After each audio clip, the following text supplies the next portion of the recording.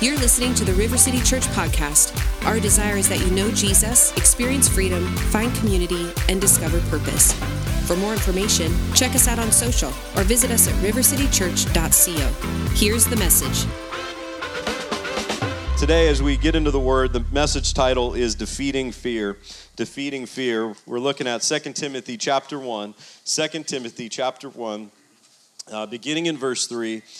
Timothy is, there's 1st and 2nd Timothy are letters written by the Apostle Paul towards in fact, 2nd Timothy is believed to be the last thing that Paul wrote, certainly that's included in the canon of Scripture, but, and so he is writing this as a letter to encourage his spiritual son Timothy, who's seen God work in his life. He's kind of a pastor, a leader of what's really the largest church in the Mediterranean at this time. They believe, scholars believe that over 40,000 Christians, people had come to Christ in the city of Ephesus, and Timothy's kind of become their pastor, has been really an apostolic voice in that city. But he's also a young man, and he's experienced some intimidation and some fear and some different things. And so Paul writes to him to encourage him. And here's what it says, 2 Timothy 1, verse 3, I thank God whom I serve with a pure conscience, as my forefathers did, as without ceasing I remember you in my prayers day and night and day, greatly desiring to see you, being mindful of your tears, that I may be filled with joy when I call to remembrance the genuine faith that is in you, which dwelled first in your grandmother Lois and in your mother Eunice, and I am persuaded is in you also. See, I think the most important inheritance we can leave is our faith, that we invest in the spiritual foundation of every generation that comes after us. And here's what he says, therefore I remind you. He's, as a spiritual father, he's stirring something, and he's encouraging something in Timothy. He says, I remind you to stir up, some translations say fan into flame, the gift of God that is in you through the laying on of my hands. For God has not given us a spirit of fear, but of power, of love, and of a sound mind. Therefore do not be ashamed of the testimony of our Lord, nor of me as prisoner, but share with me in the sufferings for the gospel according to the power of God. Paul often imprisoned, and at this time imprisoned for preaching Jesus, who has saved us. He says he's saved us and called us with a holy calling, not according to our works, our own effort, our own ability, or our own goodness. But he says not according to our works, but according to his own purpose and grace, which he has given to us in Christ Jesus before time began, but has now been revealed by the appearing of our Savior, Jesus Christ, who has abolished death and brought life and immortality to light through the gospel, to which I was appointed a preacher, an apostle, and a teacher of the Gentiles. For this reason I also suffer these things. Nevertheless, I am not ashamed. I am not ashamed. And here's why he says that. For I know whom I have believed. I know whom I have believed, and persuaded that he is able to keep what I have committed to him until that day. We reread verse 7. For God has not given us a spirit of fear, but of power, of love, and of a sound mind. I think more than any other time in our life, in our generation, we've had fear become a part of everyday living, everyday response, everyday decisions. And the more we see going on in the world, the more we can create a culture and an environment of fear. But the good news is that Jesus overcame. And so fear does not have to be what drives and motivates or limits your life, but faith is what moves us forward. Jesus is what moves us forward. I've got a few points for you today talking about faith and fear, but especially targeting, because we want to see fear defeated in the lives of every single believer in Jesus. Fear is something that you don't have to be bound by. You don't have to be held back by. You don't have to be afflicted by. Fear often masquerades in different forms, and we don't recognize it as fear, but fear is always fear, and it produces the same results in the lives of people that have it influencing their heart. And fear comes in the form of anxiety. It comes in the form of worry. It comes in a lot of different shapes and sizes, but fear always does the same couple things in our lives. And I want you to see this because this verse is very familiar for us, but it paints fear in a different light than most of us approach fear. We look at fear as just a feeling. I think of, I've told you this before, but if a spider walks across my dashboard in my car, I'm lighting my car on fire. I remember one time I'm sitting in a cell phone parking lot at the Tampa airport, and I'm waiting for somebody who's coming late that night that I'm picking up. And while I'm waiting at the cell phone parking lot, I'm watching. I think I had an iPad or something. I'm watching a movie, and I'm sitting there watching this, and all of a sudden, from the glow of my iPad, I can see this little shape of something crawl across my steering wheel. And then I realize what it is, and I don't know what other people thought was happening in my car, but I'm pretty sure they thought somebody was getting murdered, because it was not a good, it was not my best moment, I'll just say that. Fear is, number one, fear is more than a feeling. Fear is an enemy. See, we got to recognize this. He describes fear as not just the feelings of fear and the emotions of fear, while those are real and those are a part of it, but he actually points to something that's even more serious, and it's an actual spiritual enemy. He describes God has not given you a what? Spirit of fear. The spirit of fear is something that is actively at work to try to undermine and stop the purpose of God in our lives. And unfortunately, when we accept it or tolerate it instead of fight it, we live in a diminished experience of what God has for us because of what fear produces. So you can agree with it, you can submit to it, or you can resist it and overcome it. And that's what I want to challenge you to do today. And I want to give you some keys to overcoming fear, no matter how it takes its shape in your life. See, it's, if I was ever talking with somebody that had a toxic, codependent relationship with somebody, I would try to help them break the dependency and help them navigate that in a healthy way. Well, it's no different than fear. Many people settle into a dependency on fear where they don't know how to function without fear affecting their life. They don't know. It's almost like a garment they wear every day. They don't know how to see the world through faith. Like Jason described the shield of faith today. Instead of raising the shield of faith, fear is the response.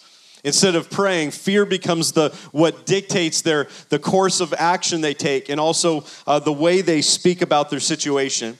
They developed a dependency on worry, anxiety, and fear. And I understand there's times where we've allowed worry to so shape our life that we don't know what to do but worry. But we're actually not just encouraged not to worry, we're commanded not to worry.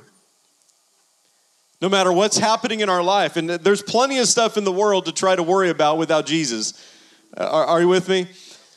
And you don't even need world events to just, you just sometimes, even in your own life, can look at circumstances, diagnosis, relationships, things that business situation, all of that. I've been preaching for 3 weeks on detours, and I was just had somebody in our church I was talking to. I just a couple months ago experienced a major career change as they were let go from their job, and that was a moment where they could have allowed fear and worry to affect them. But I'll share their testimony, part of it, in a minute. But I want you to see this, because when the Bible says in 1 John 4:18, fear involves torment. It's toxic, it's destructive, it's unhealthy, and it's rooted in what we believe. Faith, the Bible says, comes by hearing, and hearing by God's word. When I hear the word of God, it stirs and awakens faith. When I hear a testimony like you heard today of what Jesus has done in somebody's life, as God's worked in their life, when I have faith as my response, I have an expectation that if God can do it in one life, he can do it in my life. If God can do it for one person, he'll do it for every person. If God can do it there, he can do it again. But it's so many times, instead of faith, where we respond in fear. We don't approach fear as an enemy to be overcome.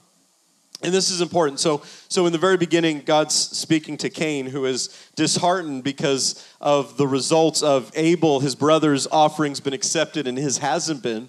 And the root of that essentially is that Abel brought to God what God wanted, Cain brought to God what Cain wanted. And that was the difference. But Abel's offering was accepted, Cain's was not. God comes to Cain and says, why are you discouraged? Why are you downcast if you do well? In other words, if you just do what I called you to do, it'll be accepted. And so that's what God comes to Cain and says that. And here's what I want you to catch, because Cain, of course, you know the story. We know of Cain because of what he does to his brother. And sin is awakened in his life. Out of anger, he kills his own brother. Out of jealousy and striving and all of this. And here's what God tells him. He says, if you don't obey or respond the way I'm calling you to, here's what happens. Sin lies at the door. Its desire is for you, but listen to this last part. You should rule over it. And just like sin's desire is to overcome, undermine, destroy, overwhelm us, set the course, so does fear. And it's no different. Fear's desire is to affect and even run your life, but you should rule over it. No matter what it is that the enemy uses to steal, kill, and destroy from our lives, you're meant to rule over it because of Jesus. Matthew 8 is the story of Jesus they're crossing the Sea of Galilee, as they did a couple times in a boat, and along the way they encounter a storm. It's funny how many times in the Bible there's a storm. An unexpected storm. And Jesus is in the boat with the disciples, and he's told them we're going to cross over to the other side. And while they're crossing over, Jesus falls asleep. He takes a nap. And while he's sleeping in the boat, his head on a pillow, here's what it says in Matthew chapter 8, verse 23, when his disciples got into a boat, his disciples followed him, and suddenly a great tempest arose in the sea, so that the boat was covered with the waves, but he was asleep. Then his disciples came to him and woke him and said, Lord, save us, we're perishing. One of the other Gospels account says, they shouted to him, don't you care, we're going to die. How could he be sleeping? Jesus' response to them is so important, and I think it's important for us as believers, as followers of Jesus. Here's what he says. Why are you so fearful? How is it that you have no faith?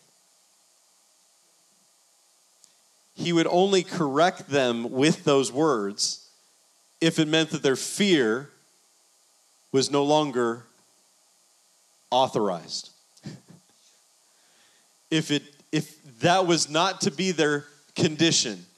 If instead of fear, they should have had faith. Why? Because of who was with them in the boat. Because of what he was intending to do. He said, we're crossing over to the other side. Get in the boat. They cross over. Jesus is in the boat. But the moment they faced a storm, they began to reinterpret who God was. And they begin to see Jesus through the lens of fear. Don't you care? We're going to die. Wake up. He's got peace. He is peace. And he rebukes the wind and he rebukes the waves. But the heart of it, he tells them, he says, why are you fearful? How is it you have such little faith? Number 2, fear will do one of two things. Fear will either pressure you or paralyze you. When I saw that spider, I was pressured to get out of that car. I remember, this is years ago in Florida. Florida has where we lived in Florida. I'm sure most of the states like this. It's of course like beachy sand almost everywhere. So even in the middle of town, dig in the ground and it's like this beachy sand. The problem with that sand is it attracts ants like crazy. And so I remember when I was a youth pastor, I'd be driving the church van with all the kids because that's what youth pastors do. They load up an old van with a bunch of kids. And so I'm driving the kids to these different church events, and I started to notice something happening one day, that ants were getting into the church van.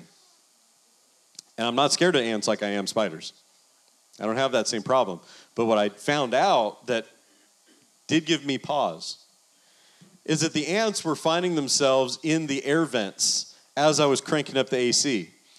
And so as the ants are climbing into the AC, and there was a steady stream of ants, they were shooting out of the air vents, launching at me. It's a true story. So apparently I have an issue with bugs in a car. Fear will either pressure you or paralyze you. We get the paralyzing thing, but what about pressuring? Sometimes we are pressured by worry, anxiety, fear to make hasty decisions, not based on what God has called us to do, but based on our feelings or our fear. And instead of obeying what God's called us to do, we're actually driven or motivated by pressure. 1 Samuel 13 tells the story of this. It actually shows both. Verse 5, the Philistines are gathered. This is the first king. This is before David. King Saul has recently become king of all Israel. And one of the first things he does is raise an army. He raises a standing army to fight their enemies, the Philistines. And he's preparing to go to war. And he's gathered his troops and he's ready to go. In fact, they've had some minor successes already. And the Philistines gather their forces. And here's what happens in verse 5. The Philistines gathered together to fight with Israel. 30,000 chariots and 6,000 horsemen and people as the sand which is on the seashore, a multitude. Uh-oh. The enemies gathered. Verse 6, when the men of Israel saw that, they were rallied in confidence. No, they were in danger. They saw they were in danger, for the people were distressed. So Saul's army does something. They hide. Because when fear paralyzes, it always causes you to withdraw from the very place, the very ground, the very assignment that you've been called to. Paul tells Timothy, stir up the gift of God that's in you. I know it's in you. I laid hands on you. I prayed for you. That gift is in you. It's in your life. But right now, something is dictating whether or not that gift is active, and it's fear. He says, God hasn't given you a spirit of fear, Timothy. Why would he say that right after he said, stir up the gift? I don't know, maybe, just possibly, Timothy had buried what God had placed in him. And anytime we allow fear, the fear of failure, I know a lot of people that aren't doing the thing God's called them to do because they're afraid of not making it, afraid of what might not happen, what might go wrong. They're afraid of the fear of rejection. They're motivated by the fear of rejection. What if I do this? What will they say? Can I just help somebody? This might hurt your feelings. But this is absolutely true because I've had this in my own life. Whoever you are motivated more to please, that's your God. Because the one I say yes to, the one I am motivated to find approval with, that's who's actually directing my life. And so they're hiding in caves, in the thickets and rocks and holes and in pits. And some of the Hebrews crossed over the Jordan, and as for Saul, he was still in Gilgal, and all the people he had left, they're following him trembling. Like this, I got to give Saul a little bit of slack here to say, you know what, his troops, they're having a bad day. Like the battle hasn't even been fought. And these guys are running. So he waits for 7 days according to the time set by Samuel, who's the prophet, who would come and share God's word. But Samuel did not come to Gilgal, and the people were scattered from Saul. So Saul said, bring me an offering, bring me peace offerings, burnt offerings here to me. And so he offered the burnt offering. He does something spiritual. He does something that in other contexts would be a good thing, even a God thing. The problem is he's motivated not by what God has told him, but instead by pressure. He's trying to do something to keep his troops together. He's trying to do something. And so rather than wait for Samuel to show up and say what God is saying, he goes, I got to do something because people are panicking. And so here's what he does. He has an offering. Now it happened, and just so you know, in the Old Testament context, he's not a priest. It's illegal for him to make an offering. Only Samuel the priest and the prophet would do that. So Samuel said, what have you done? Samuel shows up, verse 10, Now it happened as soon as he had finished presenting the offering, Samuel shows up, and Saul went out to meet him, and that he might greet him. And Samuel says, what in the world have you done? And Saul responds with something that I want you to catch this morning. Saul responds. This is the king of Israel. This is the leader of Israel's armies. More importantly, he's the one that God's anointed and chosen and called to do this. God wouldn't have called him to do that if God was going to let him be defeated by the Philistines. He's got a covenant with the living God. That should be what motivates his life. What is God saying? Instead, here's what happens. What have you done, Samuel says. And Saul's response, when I saw that the people were scattered, and that you didn't show up when I thought you would. Anybody ever make the wrong decision out of God's timing because don't raise your hand. Because you were motivated more by what you saw or didn't see instead of what God was saying. God, if you don't come through, like today, I've got to do this. That's kind of where Saul's at. Samuel's not showing up, so I got to do something. And this has consequences that are far-reaching. Here's why. He says, when I saw that, I felt compelled. Verse 12 says, the Philistines are coming down to me at Gilgal, and I've not made supplication to the Lord. Therefore, I felt compelled, so I offered a burnt offering. And Samuel said, you've actually done foolishly. You've not kept the commandment of the Lord, which he commanded you. For now, the Lord would have established your kingdom over Israel forever. Wow. But now your kingdom will not continue. In other words, Samuel's telling him, God could have made your kingdom last forever. But it can't. Because what's motivating your life is not what God said, it's fear. Fear produces temporary results. Temporary relief. But it ultimately causes you to withdraw from the very ground that God has intended. How many of us have things buried in our life that God has called us to use? Fear of failure, fear of rejection, fear of the future. What's going to happen? What's going to happen in the world? The spirit of fear fills us. See, in the verse that Paul wrote to Timothy, here's what he said. He says, God hasn't given you a spirit of fear. What has he given you? Power, love, and a sound mind. If that's what God's given us, what does the spirit of fear produce? Well, the opposite, in fact. It produces powerlessness. Fear makes you feel powerless. It makes you feel rejected. The opposite of love. And it also leaves you with, instead of a sound mind, it leaves you with an anxious and divided mind. That's what fear produces. That's why it's so destructive, and that's why we have to go to war with it. But here's the good news. Number 3, knowing Jesus is the key to overcoming fear. Knowing Jesus is the key to overcoming fear. Isaiah 28:16 says, therefore, thus says the Lord God, behold, I lay in Zion a stone for a foundation, a tried stone, a precious cornerstone, a sure foundation. Those of you who know the New Testament know what he's talking about. He's talking about Jesus. Jesus is our foundation. He is our cornerstone. Fear has a way of revealing what we've trusted in, what we built our lives on. What are we really depending on? Where do we find our security? Where do we find our confidence? Where do we find our acceptance? And so here's what he says. Whoever believes will not act hastily. In other words, believers are not meant to be driven like Saul, moved by fear. Do you see what's going on? We got to do this. We got to do that. No, we don't respond in fear, but we do respond to what heaven had said. Paul said, I know who I am believing in. I know who I have believed, and I am persuaded that he's able to keep. What's Paul saying? He says, I believe God. I believe Jesus. I've seen him be faithful. I've seen him walk with me and guide and provide and make a way. So you don't have to fear. Faith is actually the opposite, I believe, of fear. Faith is the opposite. Just like fear paralyzes and fear pressures us, faith does something. Faith gives you the confidence to stand on the word. Confidence to stand on the promise. John the apostle would later write, he said, this is the victory that overcomes the world. Even our faith. How does faith give you victory? Because the moment you believe what God has promised.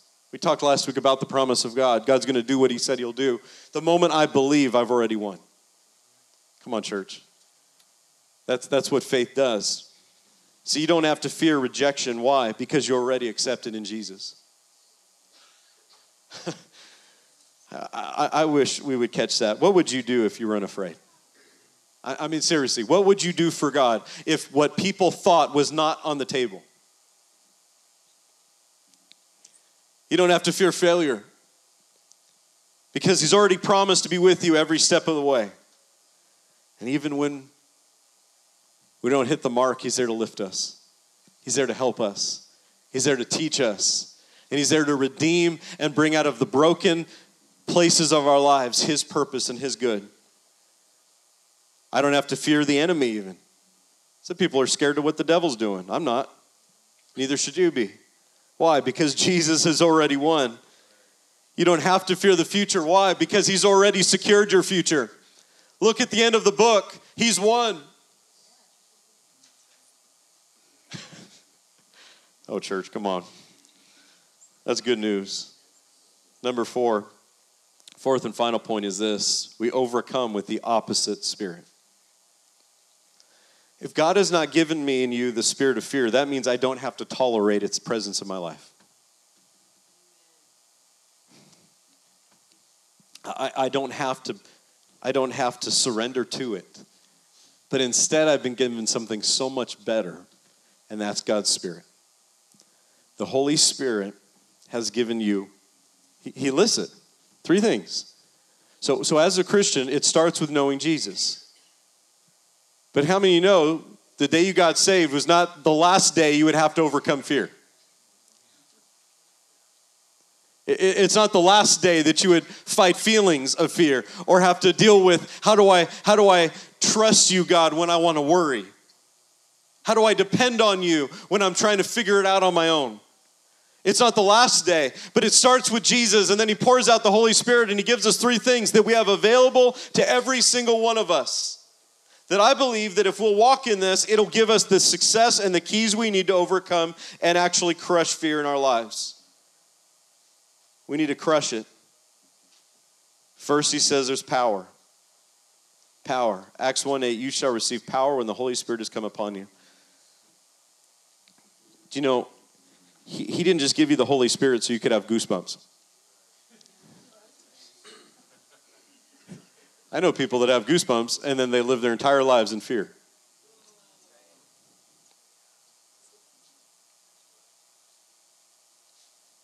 What if you and I became bold because of what you and I have available to us through the Holy Spirit? Church, the Holy Spirit's not optional. The Holy Spirit's not optional. I think it was A.W. Tozer who said that if you were to take the Holy Spirit out of the early church, 95% of what they did would stop immediately. If you were to take the Holy Spirit out of the modern church, 95% of what we do would probably continue without even noticing a difference. That, to me, speaks of dependency. How dependent am I on the Holy Spirit in my life? The result of dependency is his power to overcome. See, people who become, when you're filled with him, filled with God's word, filled with faith, filled with the Holy Spirit, the result will be boldness. Not timidity, not fear, not the paralyzing effects of fear. You won't bury the gifts that God has placed in your life, but instead you'll use them to make a difference in the world. The second one is love. Fear involves torment. He said that in 1 John 4:18, but here's the good news. There's no fear in love, for perfect love casts out all fear. The way I displace the presence of fear in my life is receiving on a continual basis God's love in my own heart. Really believing deep down on the inside. I know we sing it. Jesus loves me, this I know, for the Bible tells me so, but do we believe it? I can sing stuff I don't believe. Nobody's ever done that in church. Nobody's ever done that. They've never sung stuff they don't believe. Here's the problem. In fact, that's at the root of religion, is when we start tolerating and accepting in our own lives, saying the words without believing it in our heart. And we adopt a form of godliness that's empty of power to change our lives. But God's love pours into us. God's love lets you know you're accepted even when people have rejected you. When people have left you. His love hasn't. That's so important, church. If you really knew that you were loved by God, you would never fear what one person thought about you. Almost done. Jason from the team, want to come? Romans 8:15, for you did not receive the spirit of bondage again to fear, but you've received the spirit of adoption. You've been adopted as sons and daughters of God. We've been adopted in Christ into the family of God, and we're at the Father's table. Fear doesn't have to rule or set the tone or determine what we can have and not have. I don't have to worry about what tomorrow brings because I have him with me. I know he's already there. I could tell you story after story of moments where it could have been easy in my life to worry. I'm not saying I never have, but I've learned to trust him because I've seen him be faithful. And it's a lot easier to trust him now than it even was when I first said yes to Jesus, because I've seen him come through time and time again.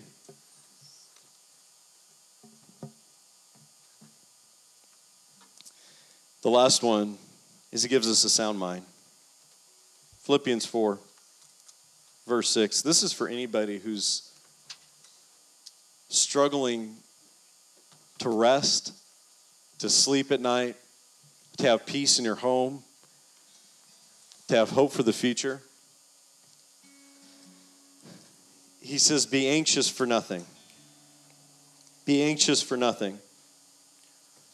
That includes the doctor's report. That includes the financial need. That includes the relationship that you don't know how it's going to change. You don't know how the prodigal is going to come home. You don't know how God could heal and restore this marriage. Be anxious for nothing. But what you should do is this. He says, but in everything, by prayer, supplication, and thanksgiving, let your requests be made known to God. Instead of worrying, pray. And the peace of God, the result of that is the peace of God that passes all understanding will do something. It will guard your heart and guard your mind. Like that shield that Jason talked about, that shield of faith, that every thought the enemy tries to send, that people try to say. It's funny how this stuff will find its way to you. It just will. I remember when God made it clear, God spoke to us to move to Mason City to start a church in the fall of 2019. We go, okay, God, that looks like a really tough thing, but we know you'll make a way. And then we moved here in April 2020. We went from tough to like impossible. And I remember when we showed up, I forgot about this till the other day. I'm on Instagram, which is really a great place to be when you're discouraged.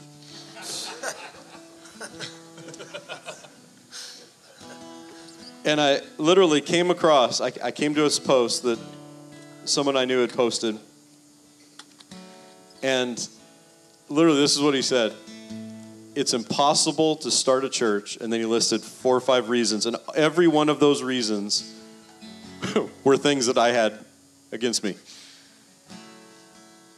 And all of these things were like, you don't have this, you don't have that, none of these things can happen unless you have all these things. And I'm like, wow, I don't have any of those things.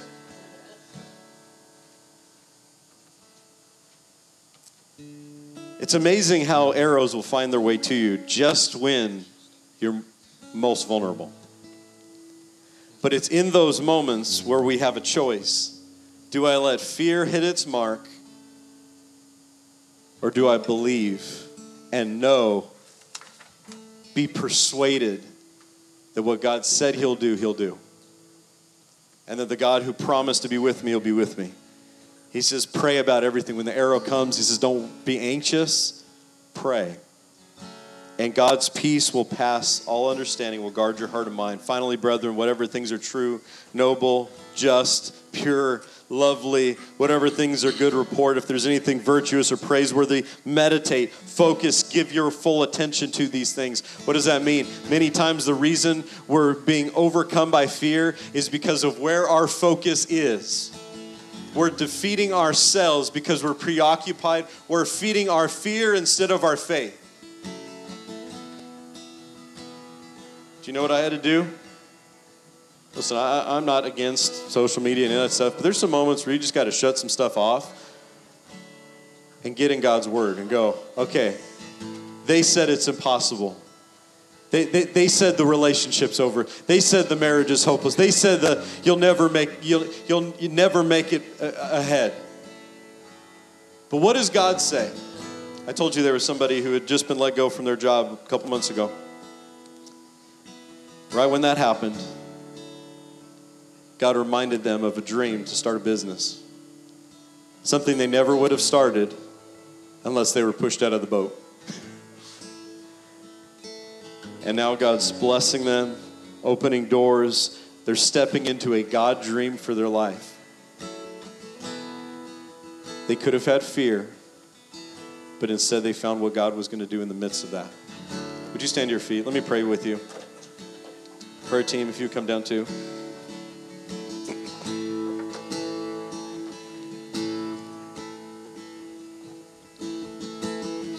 The key to overcoming fear is knowing Jesus.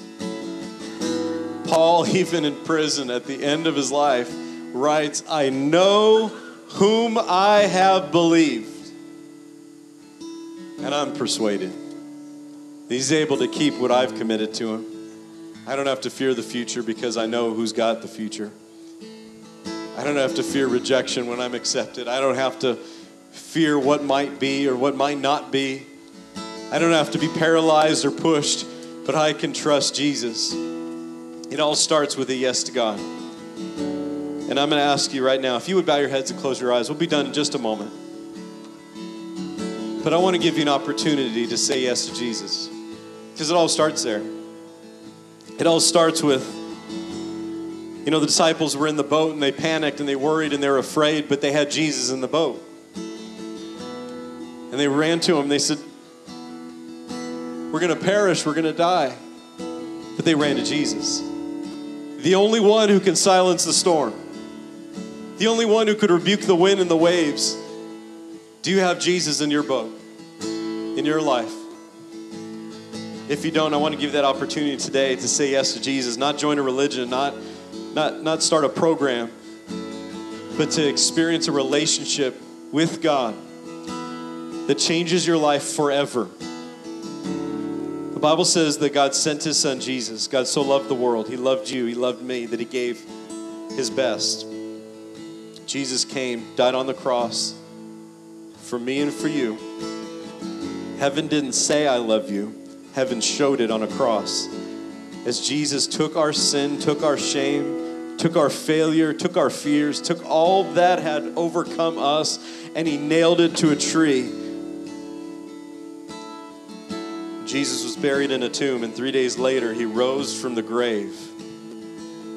He rose from the grave, conquered sin, conquered death, conquered hell, conquered fear. And you and I can be free.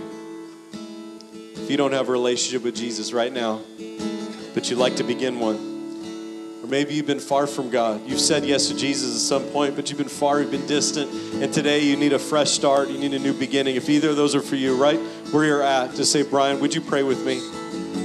I'm not going to call you forward, but right where you're at, you say, that's me. I need Jesus in my life. If that's you, would you just simply raise your hand? Say, would you pray with me? Say, I need Jesus in my life. I need a relationship with God.